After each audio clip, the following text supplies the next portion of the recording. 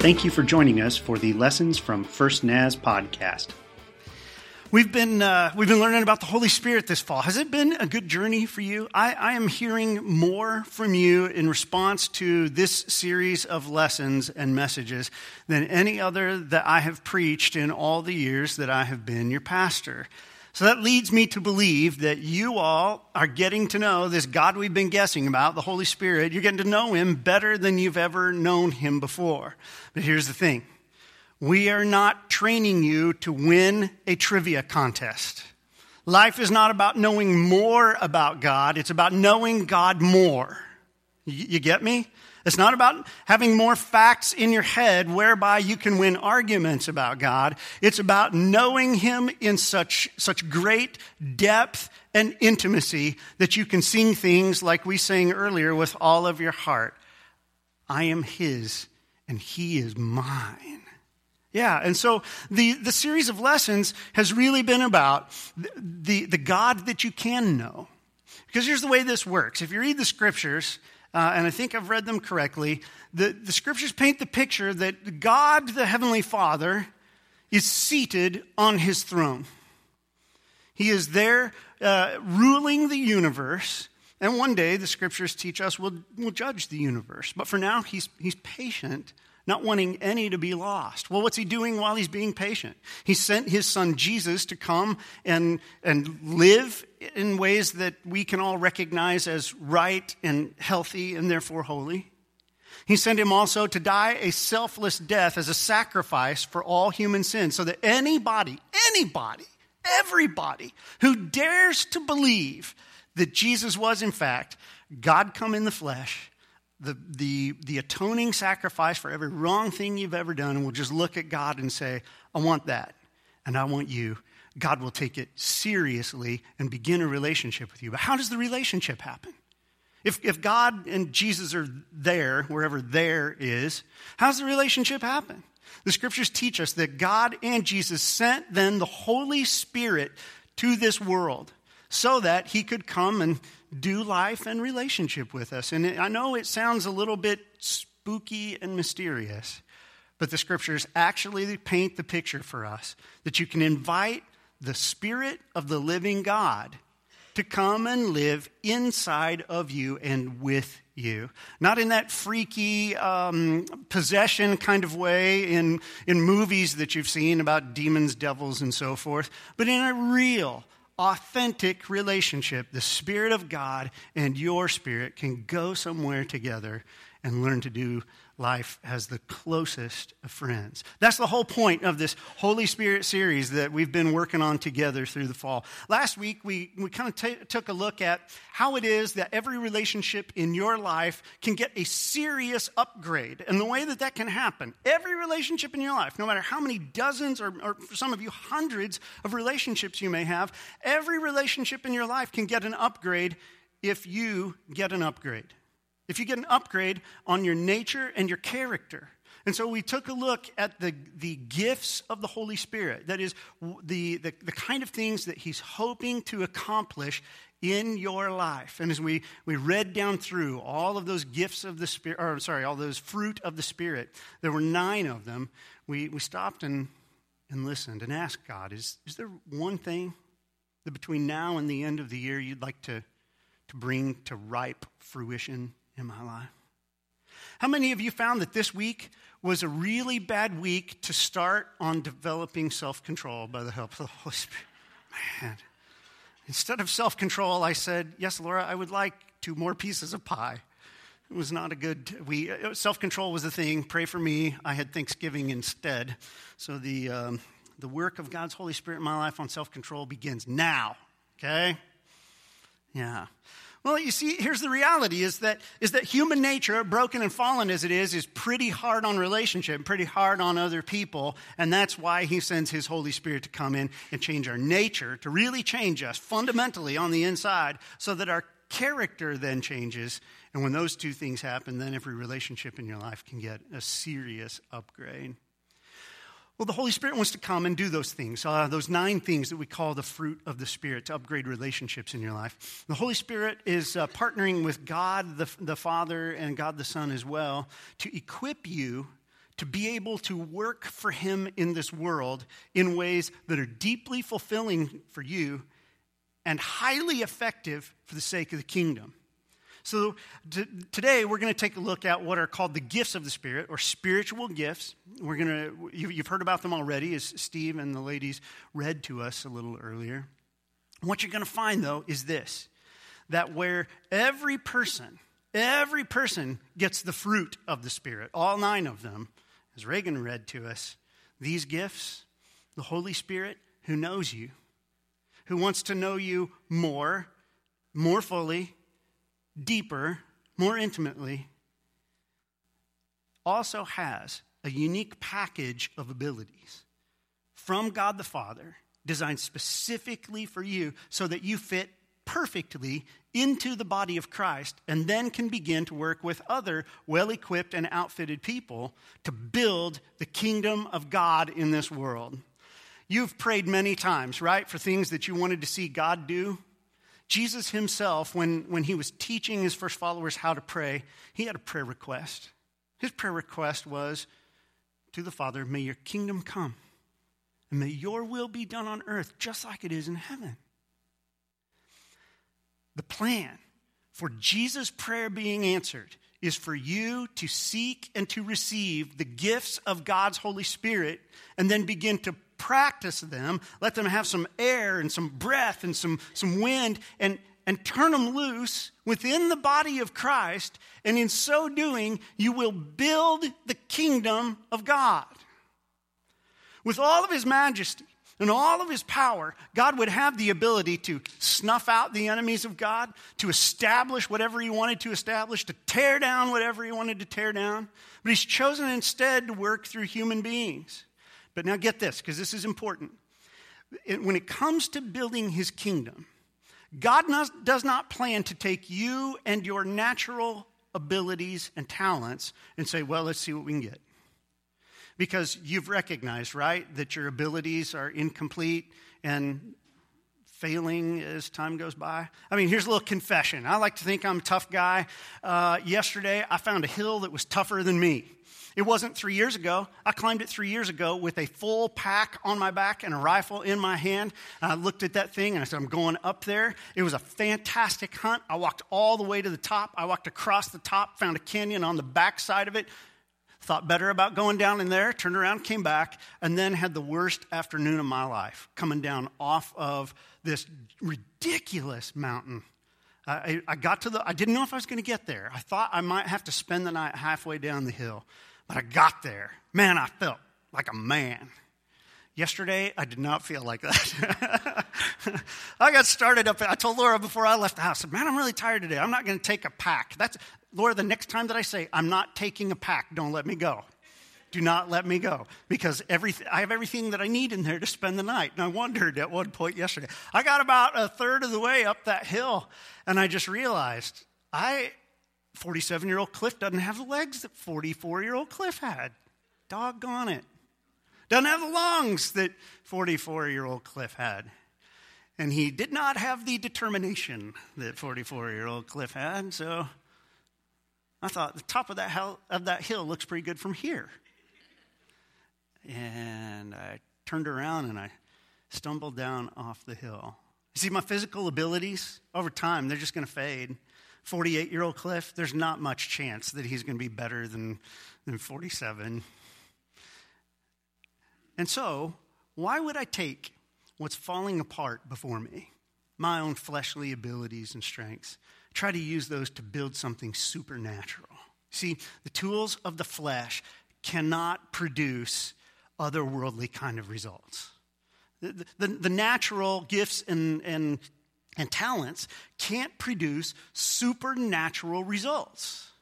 And so, God has not left his church to try to build his kingdom with merely the tools of the flesh. He's given us his Holy Spirit who says, I'm going to do some things to your character over here, but in this part of your life, I'm going to super equip you with abilities that you did not have prior to the moment of your conversion, and watch what you and I and your other fellow believers can do in the name of Jesus in building his kingdom in this world. And I'm here to tell you that that as I look at the church in America today, I think we've done a lot of building with the tools of the flesh. And it's why the church is in the shape that it's in today. But it also means that we stand on the threshold of a very incredible time in the history of the church, when the church has finally come to the end of its fleshly self and will turn to God and say, why don't you set your spirit loose in me, on me, and through me, and let's build the kingdom of God here on earth by the power of the Holy Spirit. And he won't do it without you. He's not just going to snap his fingers and say, all right, Holy Spirit, work around all the people. He chooses instead to work through those of us who will invite him to come in and do his work among us. So, we're going to learn a handful of things today about the gifts of the Spirit. Then we're going to take a look at a handful of them that we need to pay close attention to. And then I'm just going to set you and God's Holy Spirit free to go do whatever it is that the Holy Spirit is doing inside of you. I think you'll recognize his work. A handful of principles that you first need to know about. Number one, we believers belong to each other. Steve, you read the Romans passage, right?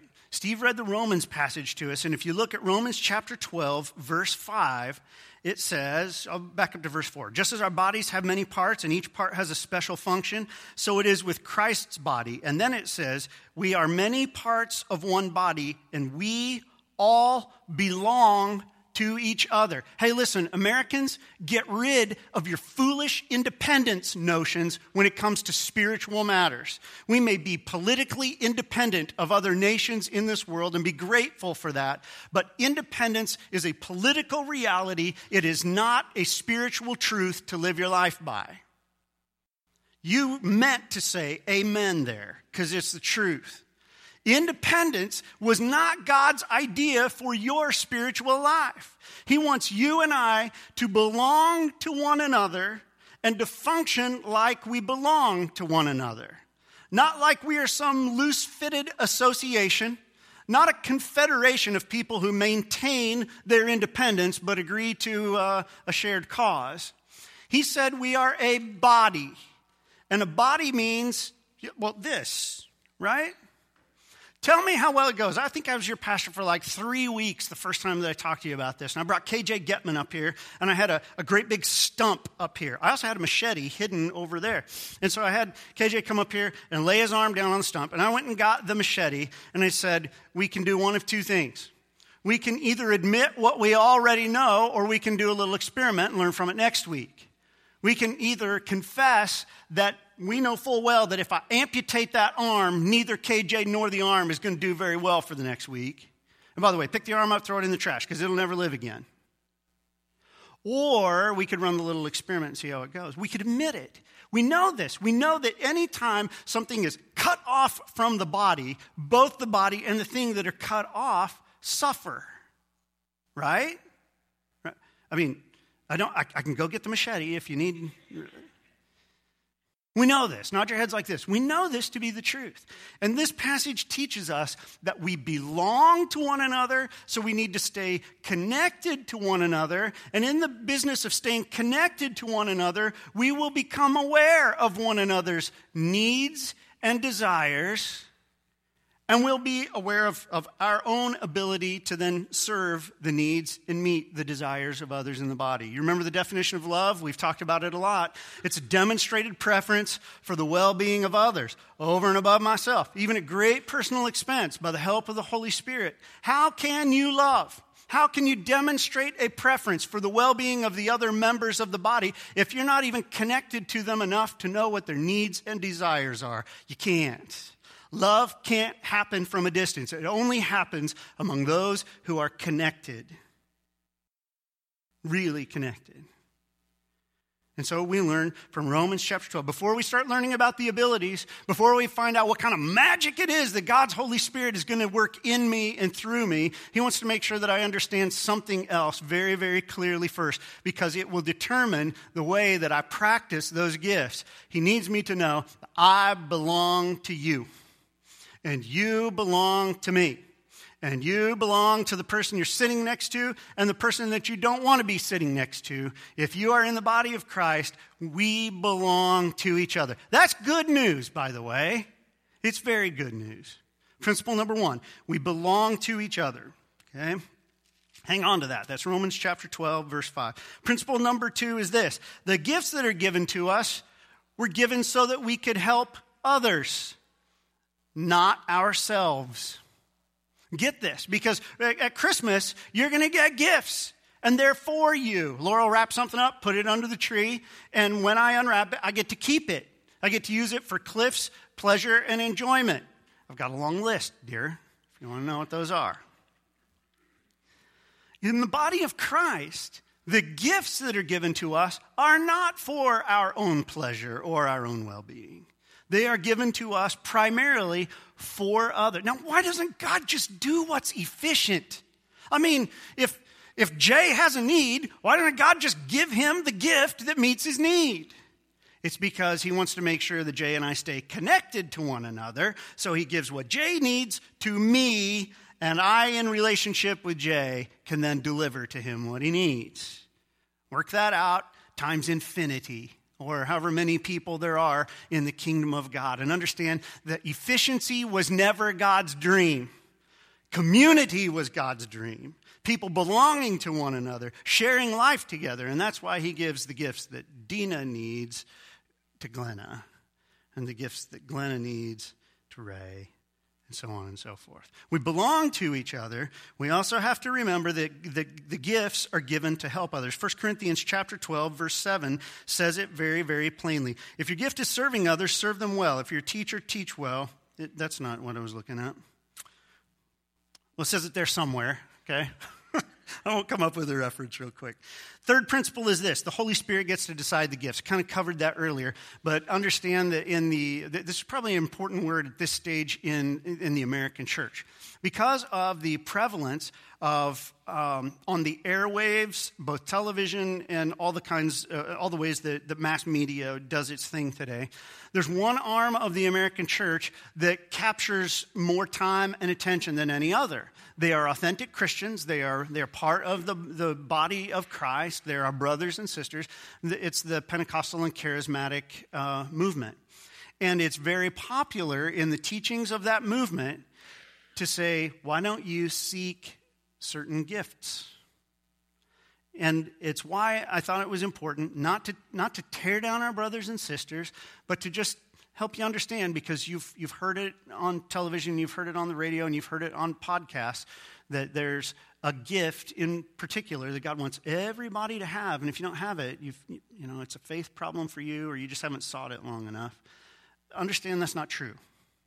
What Reagan read to us from 1 Corinthians chapter 12, verse 11 is, I was reading in Romans. That's why that didn't work very well for me. Sorry, guys. Let's look at chapter 12, verse 7. Back up. A spiritual gift is given to each one of us so we can help each other. There's where that came from. Next, verse 11. It is the one and only Spirit who distributes all these gifts. He alone decides which gift each person should have. Now, you find as you read Paul on through Corinthians, he says it's okay to seek gifts. Just understand that you seek, but the Holy Spirit decides. You can set your fancy on something. You can desire some great ability. You can carry that request to God, and he will consider it. But it is the Holy Spirit who ultimately will decide. He is not simply your cosmic Santa Claus to give you everything you ever wanted. Instead, the Holy Spirit, who knows exactly what the body of Christ needs, what this local body of Christ needs, will say, this gift for Christian, this gift for Brenda, a different gift for Terry, for Norma, okay? You can seek them, but ultimately we submit to this Holy Spirit who decides which gifts are given to us. You need to flip over to 1 Peter for the fourth principle that I want to teach you. It's 1 Peter chapter 4, verse 11. I'll back up and read verse 10. God has given each of you a gift from his great variety of spiritual gifts. Use them well to serve one another. Do you have the gift of speaking? Then speak as though God himself were speaking through you. You have the gift of helping others? Do it with all the strength and energy that God supplies. Then everything you do will bring glory to God through Jesus Christ. Okay? He talked about all these spiritual gifts, this incredible stuff that happens literally by the power of God in this world. But he says, make sure that you understand that the end goal of this is not that you look awesome. It's that God's glory gets to be seen. That God gets all of the public pat on the back, all of the acclamation, all of the recognition for his majestic goodness. And that people in the end look right past all of us practitioners of the gifts of the Spirit and see a God who is exalted and majestic and worthy of being praised. And they find their hearts humbled and drawn toward him. The gifts were not given to make us look good. They weren't given so that we could work our way through the ranks of the church. The gifts were given so that the people of God might make God the Father and God the Son and God the Holy Spirit look majestic and beautiful and good. In the way that your friends talk about the church, you think maybe God could use a little bit of a reputation renovation in America? Yeah. They see the institution with its failings and its frailties and its weaknesses. They see the institution, admittedly, with its corruption and sin.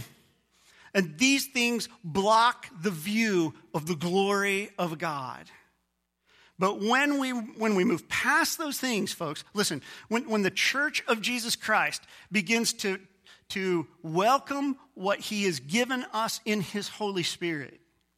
We quit making excuses for sin that we tolerate in ourselves. I'm not talking about judging other people. But when the church we collectively quit making excuses for the sin that we tolerate in ourselves, and we let God's Holy Spirit cleanse us, then his Spirit can begin to function in us in ways that pull aside the curtains and let the world see God as the glorious being that he is. The name of the last book in the Bible is what? Revelation, that's right. That word has come to mean all kinds of things to people. And when you use it in reference to that book of the Bible, it's largely just has these scary connotations to it. And I've told you this before. It's really a Greek word from the theater. Not the movie theater, because they didn't have one in ancient Greece. It was where actors got on the stage and did what they did. And just like in the theater today, there was a curtain that obscured what was backstage from the audience.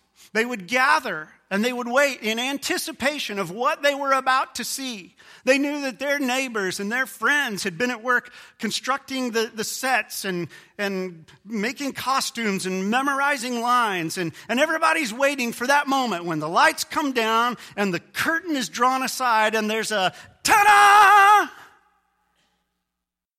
In this case, revelation means the drawing aside of all the garbage, all the human fallen garbage that has obscured our view of God. Because you don't have to make him look good. You just got to get out of the way, get the sinful tarnish and so forth out of the way, and let his Holy Spirit now go to work in you, on you, and through you. And you who were made in the image of God will suddenly be the revelation of the glory of God.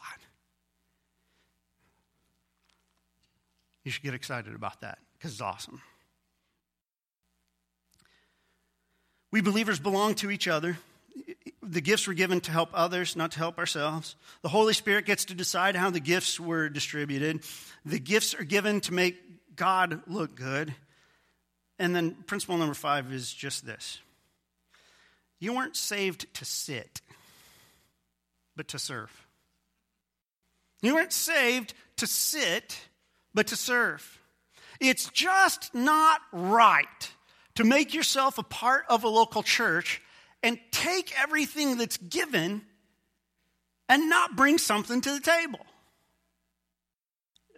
Your amen was implied, I know, but you get it, right? You get this, right?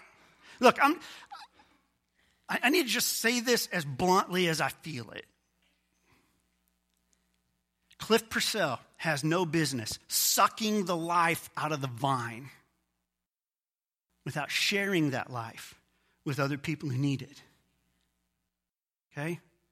So, my place in the body of Christ is to receive his Holy Spirit, learn from the pages of Scripture about what he can and desires to do in my life, empty myself, open myself before him and say, you decide what you want to do in me and through me. And once I get a handle on that, I just say, Holy Spirit, keep coming and let's do this. And I let him flow through me, and it will be to the betterment of the church. Now listen, we are called to serve. The church is called to serve the world around us with believable signs of God's love. But these gifts of the Spirit, they are given primarily for ministry to one another within the body. It's why this whole discussion was placed contextually in a broader discussion in Romans and Corinthians about life in the body of Christ. Have you noticed that the church needs help? I mean, the church needs help.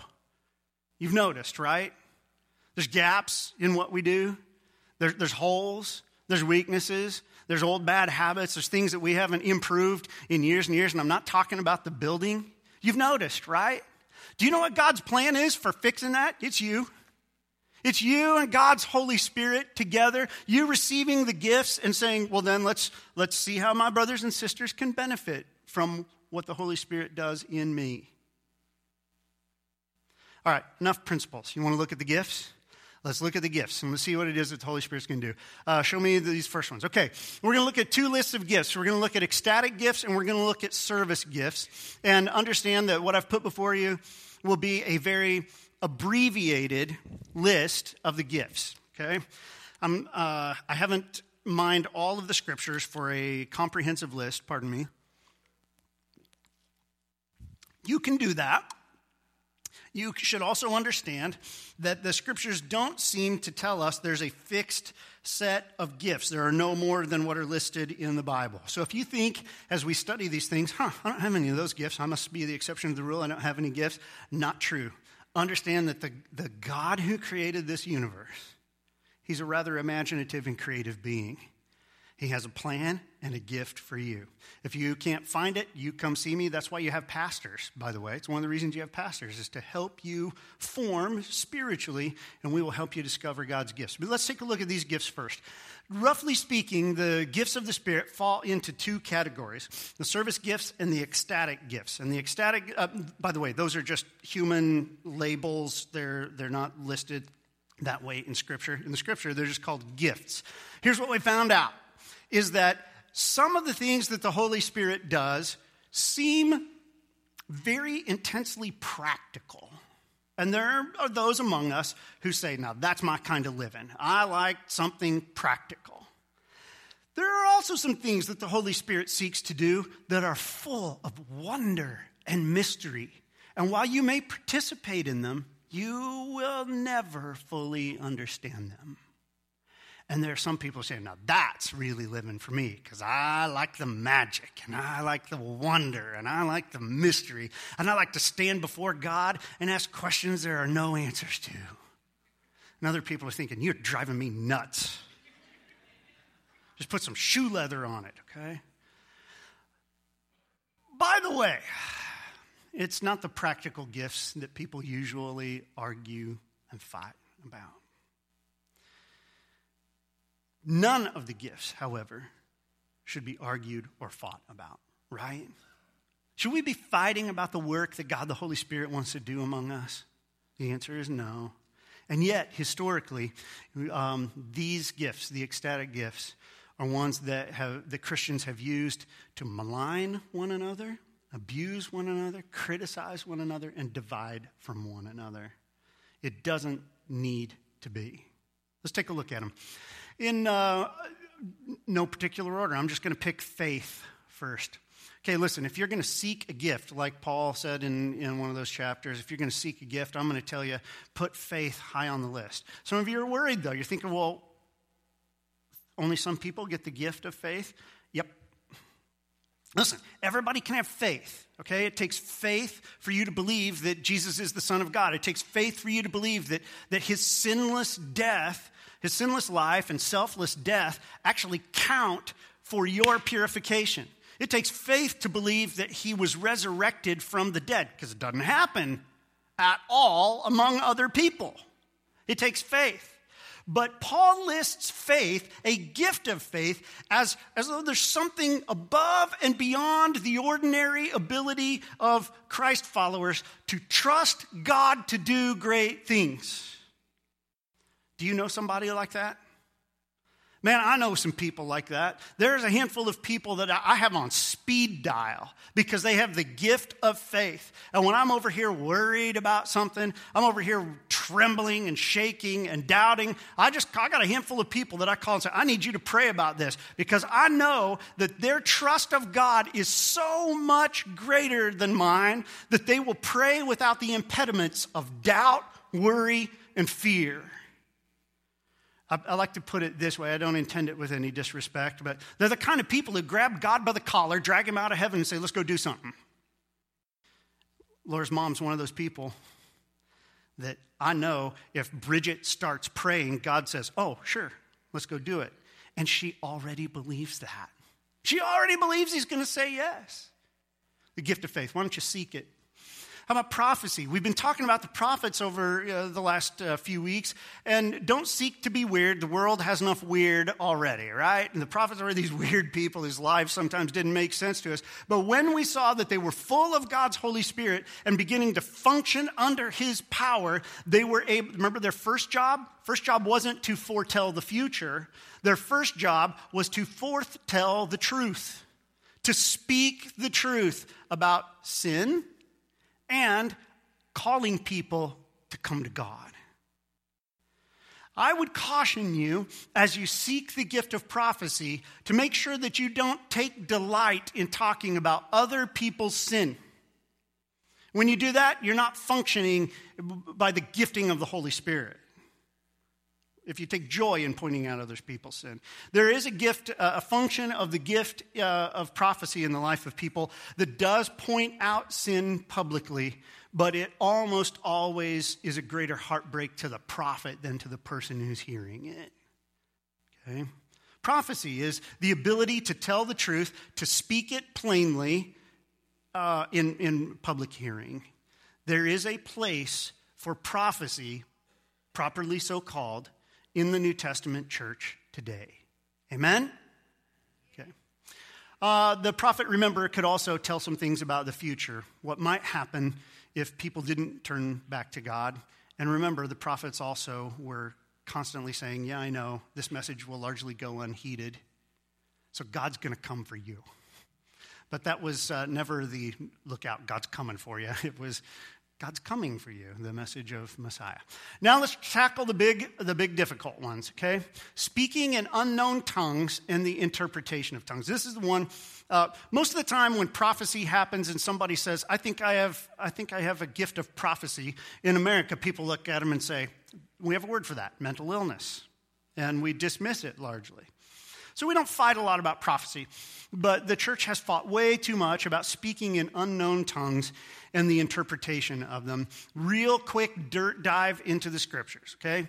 When the Holy Spirit was given to everybody on the day of Pentecost, we've been working our way through the Old Testament where he showed up once in a great while on rare individuals. But on the day of Pentecost, he was given to everybody, Acts chapter 2. Those people came out of there, and it says my King James upbringing is the only way I can remember it, and they spoke in other tongues as the Spirit gave them utterance.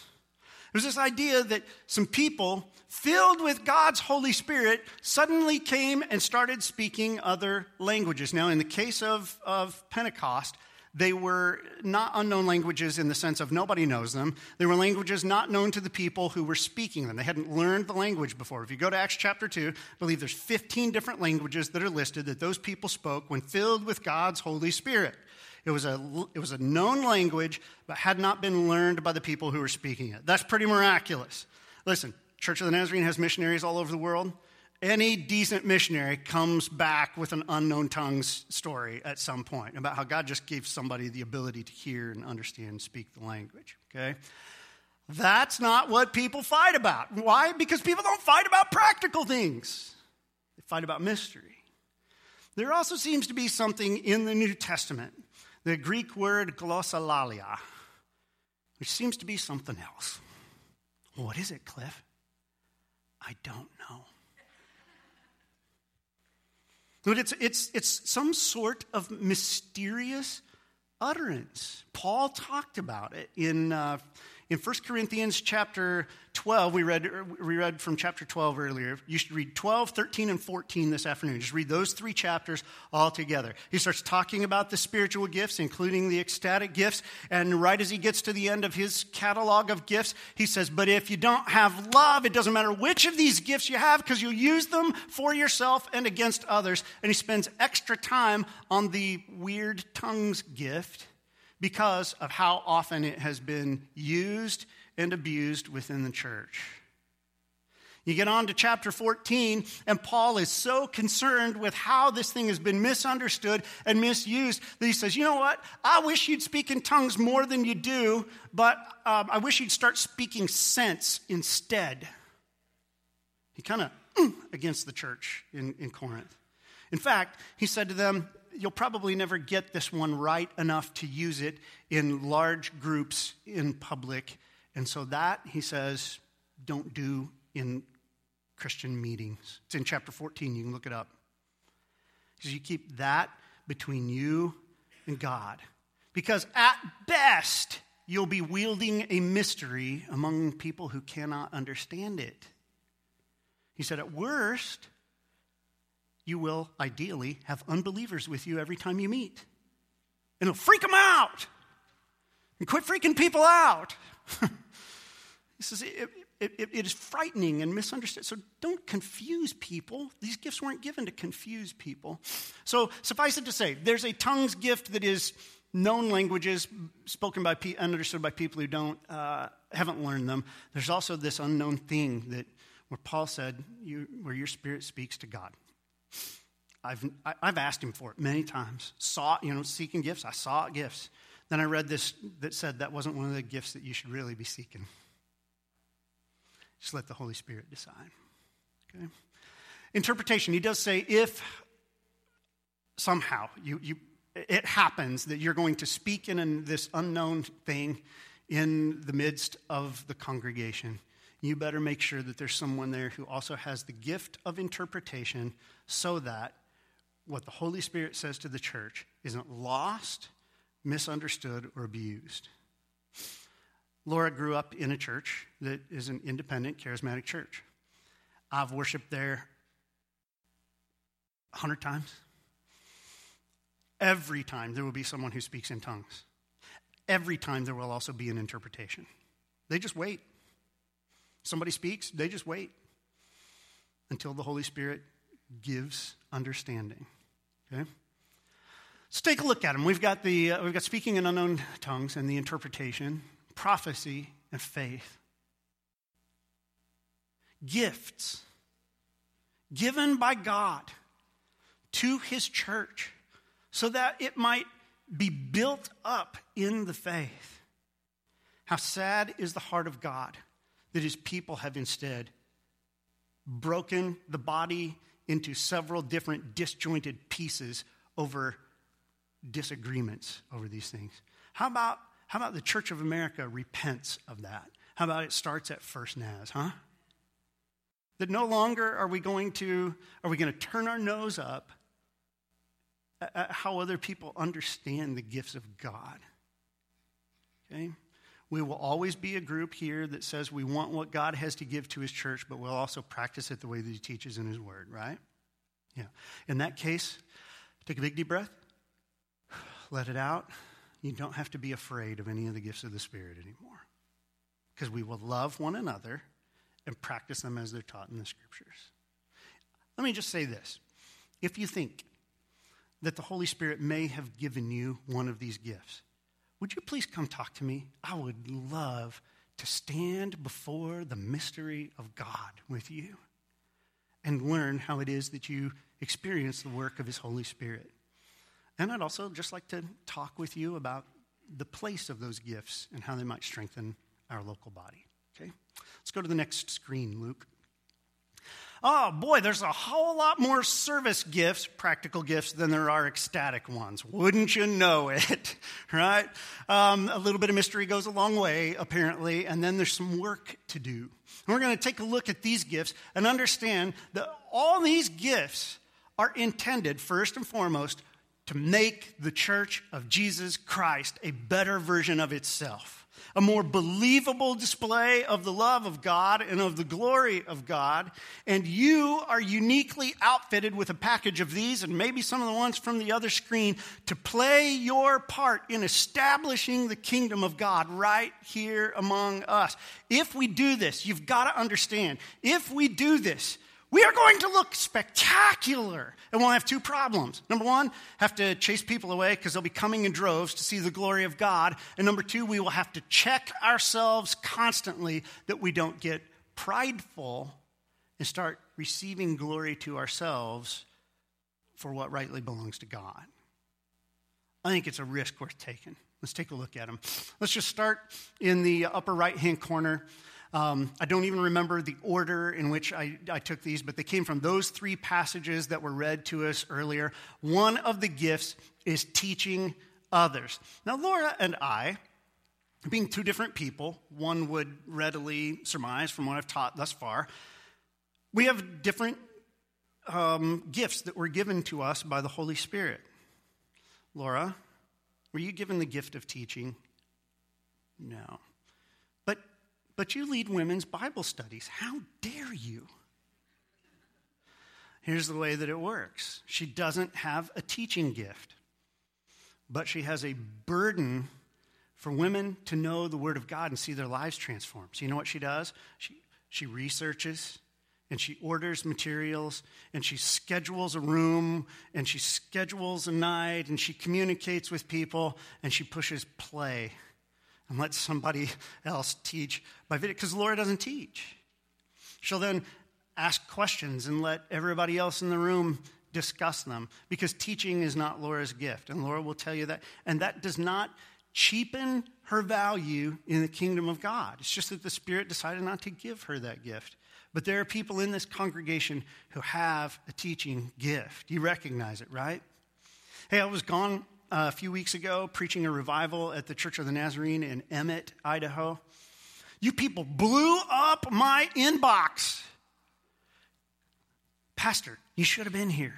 You should have heard what Kaylee shared with us today. And I heard time and time and time again, I mean, a lot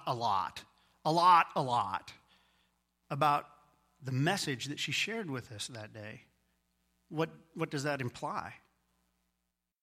A teaching gift, right? Yeah.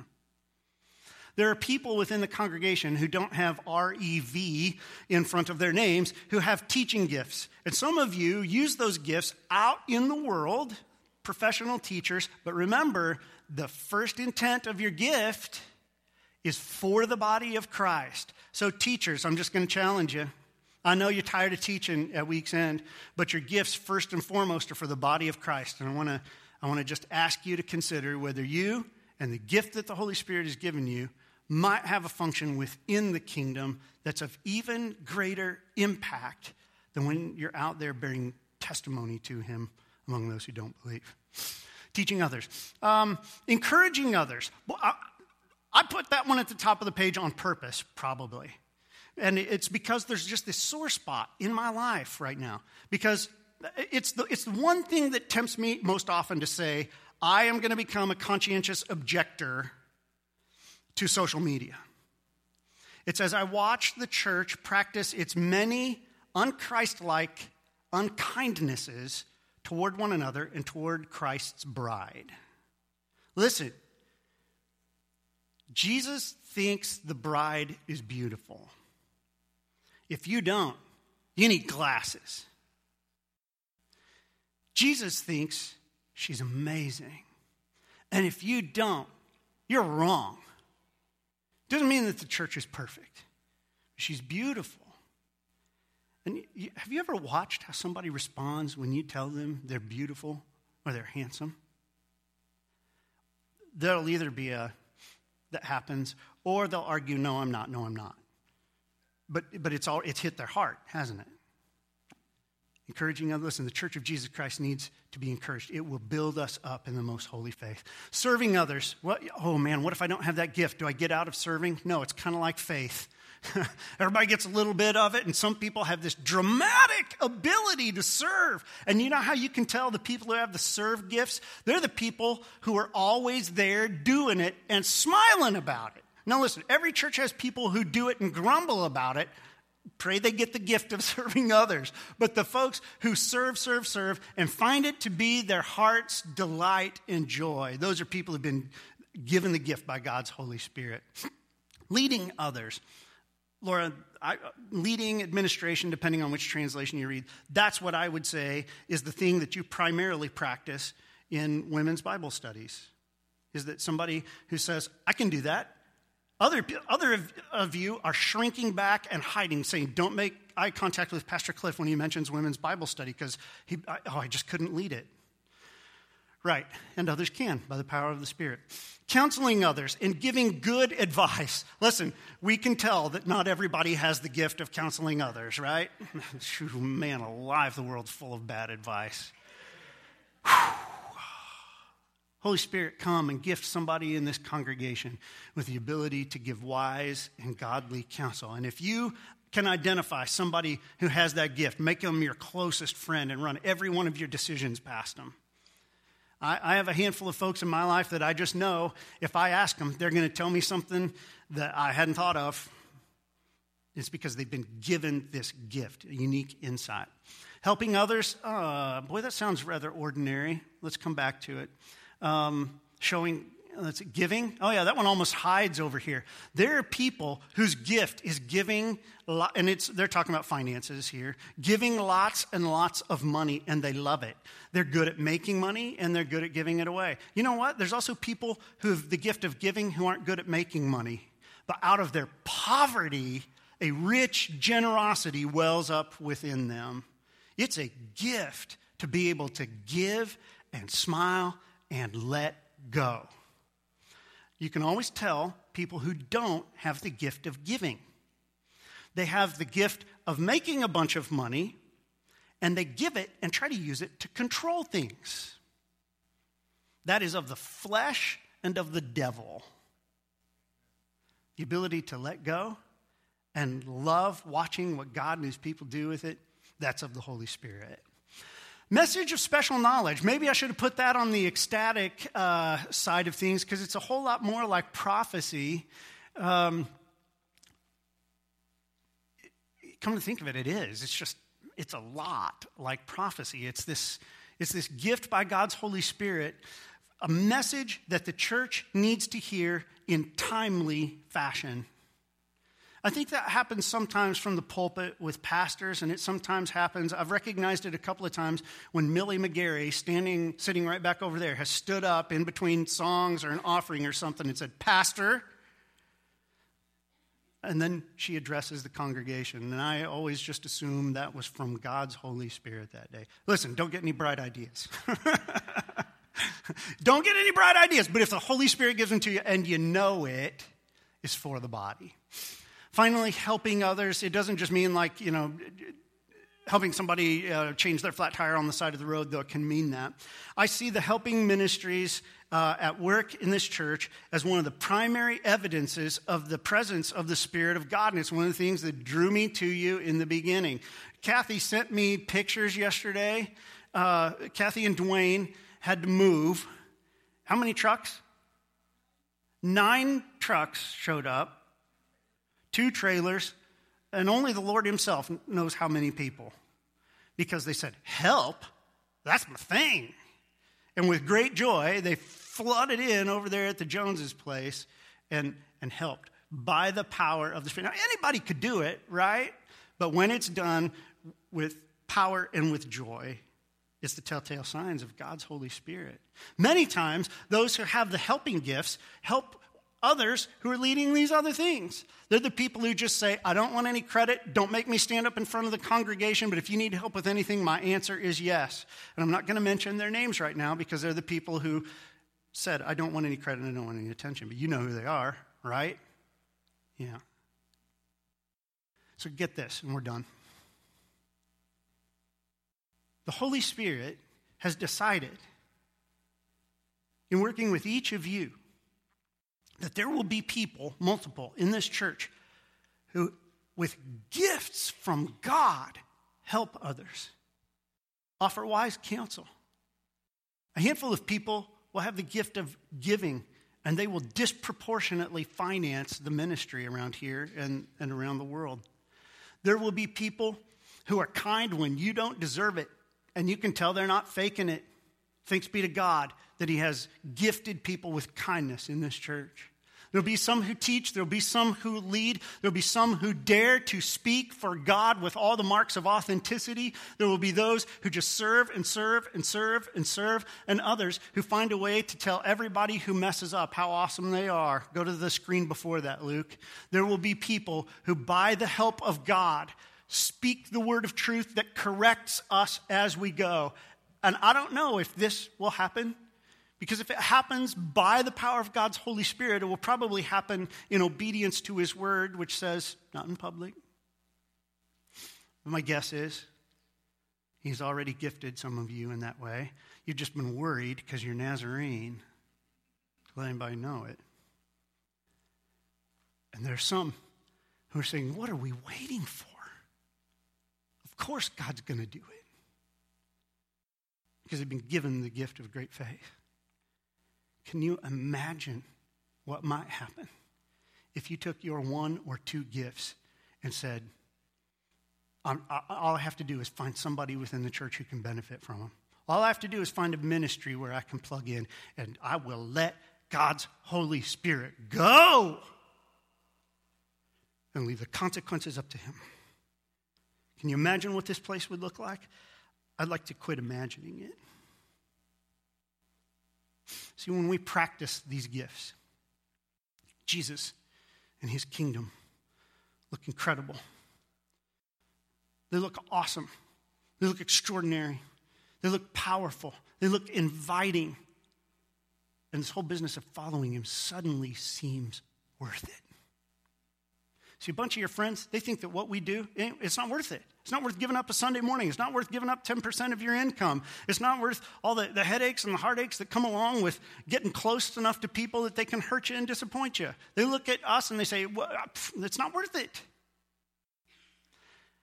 But a church that allows God's Holy Spirit to do his thing instead of trying to muscle it by their own fleshly strength suddenly becomes the visible evidence of the glory of God.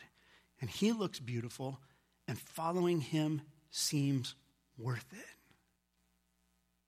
Maybe your friends, maybe your family don't follow Jesus because they've never seen the Holy Spirit go big yet in this church. Maybe we've made it look like a whole bunch of human effort and work. And it just doesn't seem worth it. They already have things that take a lot of work in their lives. That's not what we're talking about here, about taking an assignment from God and doing it. We're talking about letting God create in you that version of himself that he was dreaming of when he dreamed you into existence long ago, breathing his life and his spirit into you and watching you go. John Wesley, our forebear in the faith, said about 250 years ago, catch fire and people will come for miles to watch you burn. On the day of Pentecost, when the Holy Spirit was given to everybody, he showed up in a visible form. You know what it was? Fire. Catch fire. People will come for miles to watch you burn. Stand with me. Lord, we would like to catch fire. I want you to light us up. I want you to come and do something by your Spirit that is so obviously not of human flesh. We want to be something more around here than pooled human effort. We want this church to genuinely be born of the Spirit of God. Holy Spirit, where there is sin that has kept you from having full reign in our lives, we invite you, come and identify it. We will confess it and ask forgiveness, and you can cleanse us of it by the blood of Jesus. And with that cleared path, we then invite you, Holy Spirit, run headlong into and through our lives. As we pause for just one moment before you, would you speak to each person in this congregation one gift that you've given them, that you want them to begin to practice in the light of day? And listen for your voice.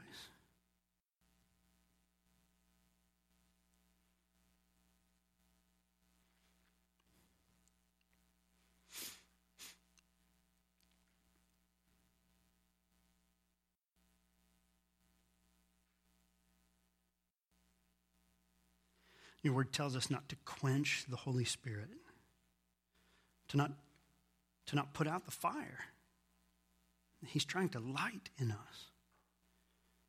So, Lord, as we contemplate these good things that you're doing in us and that you want to do through us,